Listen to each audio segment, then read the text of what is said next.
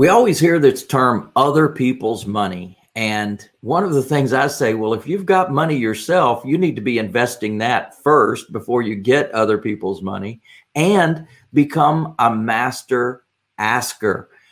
Ask people, hey, do you know somebody that might have some idle funds, some IRA, 401k, personal funds that they would love to deploy earning market rates instead of 0.0% in their bank account? Quick question, just to talk to people, asking people, do they know somebody that?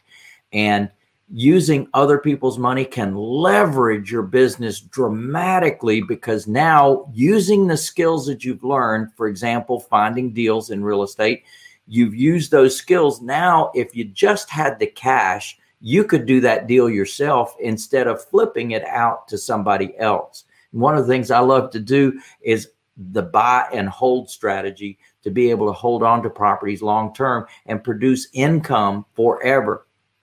And that's certainly something that can come from what I'm sharing with you.